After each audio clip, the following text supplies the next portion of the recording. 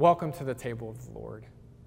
The past 12 weeks have felt more like 3 years instead of 3 months, haven't they? I mean, in all of my 41 years, I have never witnessed or experienced anything like what we're going through right now. In a lot of ways, we're simply not living in the same world that we were living in just 3 months ago before all of this started. The normal routines that we're used to, the routines we take for granted, they're just not anywhere to be found. Everything we do now takes more planning than it used to. Everything takes more thought, more effort. If you're able to leave your home at all, you find that everywhere you go feels different. And I think if we're honest, all of this challenge and change, it's put us on edge. It's made it harder for us to deal with the everyday difficulties and the disappointments that we have to face. The honest truth is that we're all running a little ragged. We're all redlining somewhere in our souls. We're all, in one way or another, fed up. We're all over it. You can see the signs of this spiritual fatigue and this emotional exhaustion just about anywhere you look in our world right now.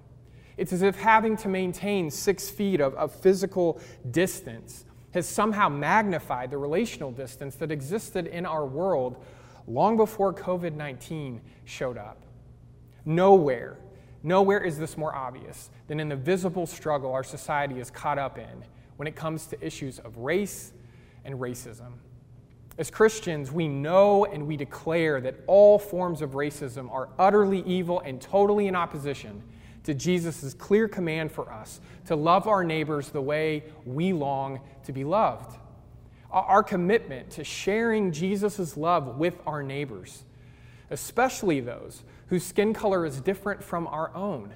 Our commitment to loving that Christ-like way, it has to be more than feelings of sorrow and regret over what someone else might have had to go through. It has to be more than trying to find and then share the perfect post on Facebook or Instagram. It has to be stronger than any temptation we might have to deny that there's even a problem.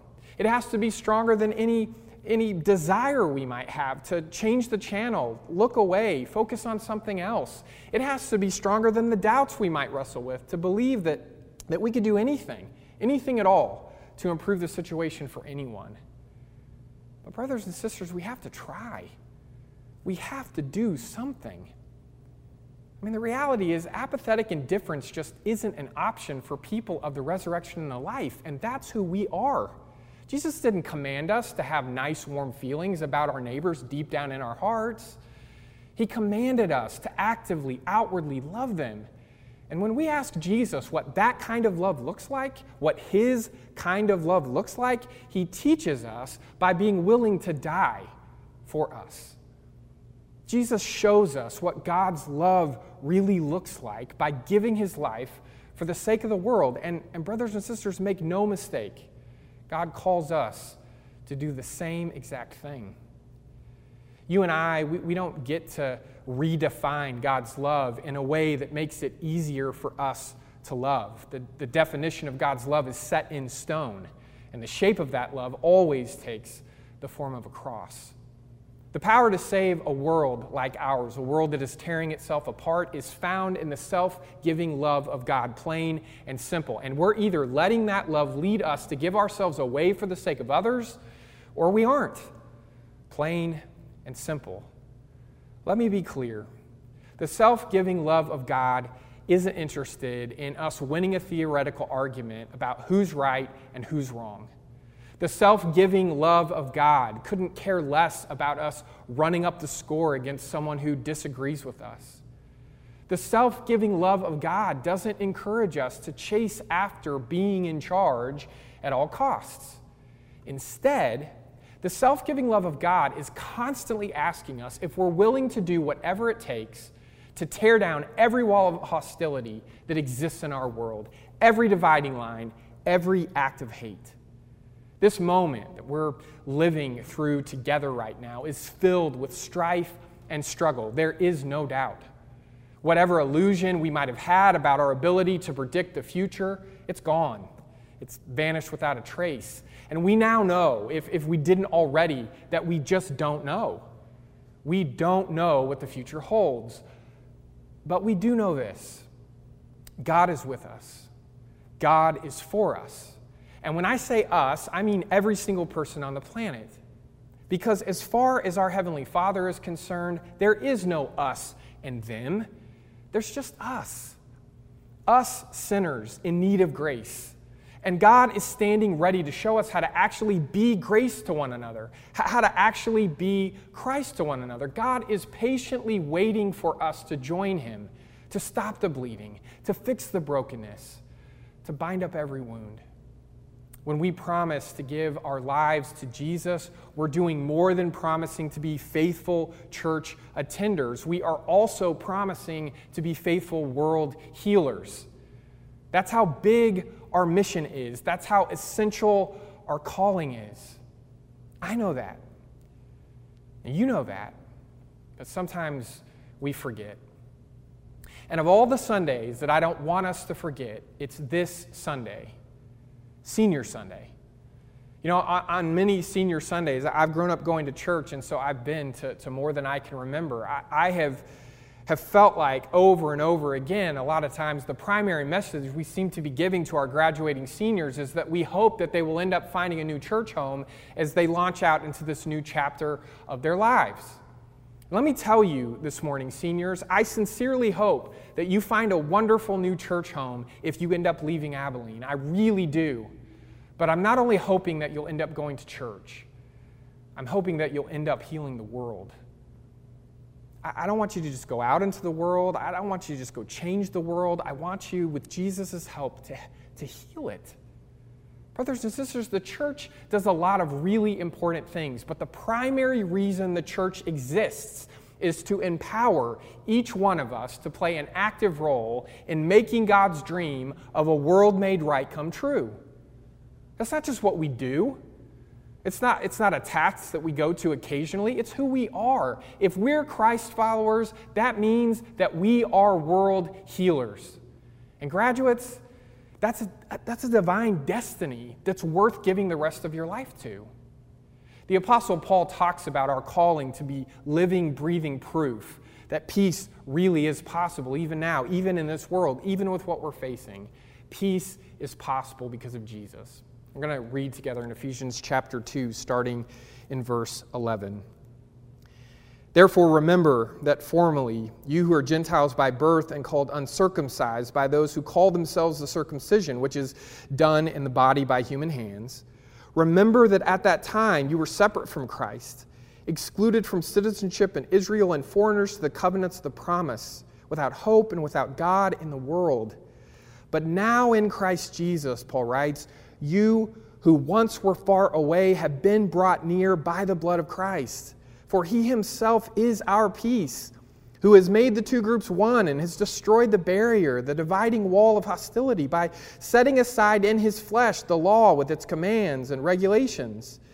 His purpose was to create in himself one new humanity out of the two, thus making peace, and in one body to reconcile both of them to God through the cross, by which he put to death their hostility. He came and preached peace to you who were far away, and peace to those who were near. For through him we both have access to the Father by one Spirit. These are the words of the Apostle Paul, reminding us of who Jesus is, not just for us, but who Jesus can be through us. Paul says that Jesus came and he preached peace, but he didn't just preach peace, he lived it. And he not only lived it, but he died to make real life peace possible in a world that often treats peace like it's nothing but wishful thinking, like it's a fairy tale. Jesus died so that we could live lives marked by peace that make peace. Jesus died so that we could put to death all the things that divide us and destroy our sense of sister and brotherhood. Jesus died, Paul says, for a purpose. And that purpose was to create one new humanity, a family where everyone belongs and everyone is cherished. Not only in words, but in action. No sides, no winners and losers, no competing special interest groups. Jesus lived and died, brothers and sisters, and rose again to create one united human family where every single child of God is treated in ways that help them personally experience the truth that they matter, that their life matters because they are truly created in the priceless image of God our Father. Last week, right in the middle of everything that was going on, you might have missed it with everything that was going on, but 2 U.S. astronauts traveled from Florida, from Earth, to the International Space Station. And in absolutely no time, there were posts flying around the internet, posts where people basically were saying, look, those astronauts, they have the right idea right about now. Leaving our messed up planet, our messed up world seems like the best thing anybody could do. And at first, there was a part of me that related to those comments and those feelings, but within seconds, I realized something. Jesus looked at our world, our angry, violent, divided, broken world, and instead of running even farther away, he turned to his Father. He turned to our Father, and he said, "Send me there, God. I think I can help. Send me there." Graduating seniors, my hope and my prayer for each one of you is that instead of giving into the impulse that we all have sometimes to run away, to run away from the places where our world is so obviously broken, I hope and pray that you will instead, like Jesus, ask God to send you there so that with God's help, you can help.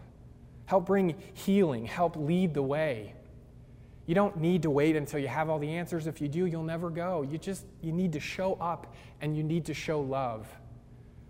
Brothers and sisters, our world is having really complex and challenging conversations right now.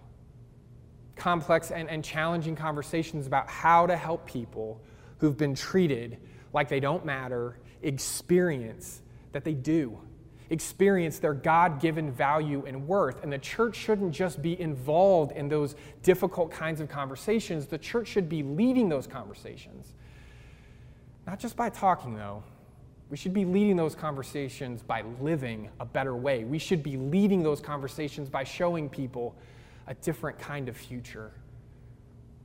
We should lead them by following Jesus. As we prepare to take the bread and to drink the cup, may we open our hearts to let God make us more and more into people who make peace. We don't force peace, but we make peace.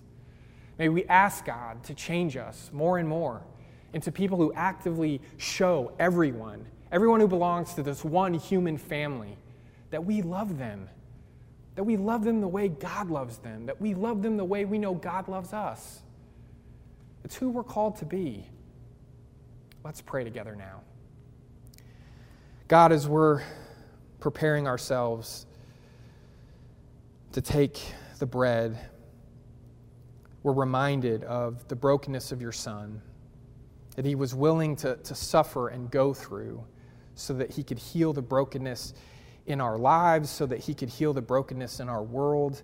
God, there's people all over the place reminding us that it feels like our world is on fire. And so we pray that your cleansing, living water would flood our lives and our minds with hope of a better future. As we gather around this table in one spirit and in one mind, God, we pray that you would help us be the peacemakers you have created us to be. It's in your Son's name we pray. Amen. Let's pray together again. God, as we prepare to partake in the fruit of the vine that symbolizes for us, that represents to us the lifeblood of your Son, we pray that you would help us to remember that because of Jesus' blood, we're all a part of one human family, that his blood runs through all of our veins. And we pray that you would help us to find a way to not just think about that or talk about that or even believe it. Pray that you would help us to live that truth out in how we relate to one another, how we treat people, especially people who struggle to see their own value and worth because of what the world's done to them. God, we want to be that soft place for people to come home. It's in your Son's name we pray. Amen.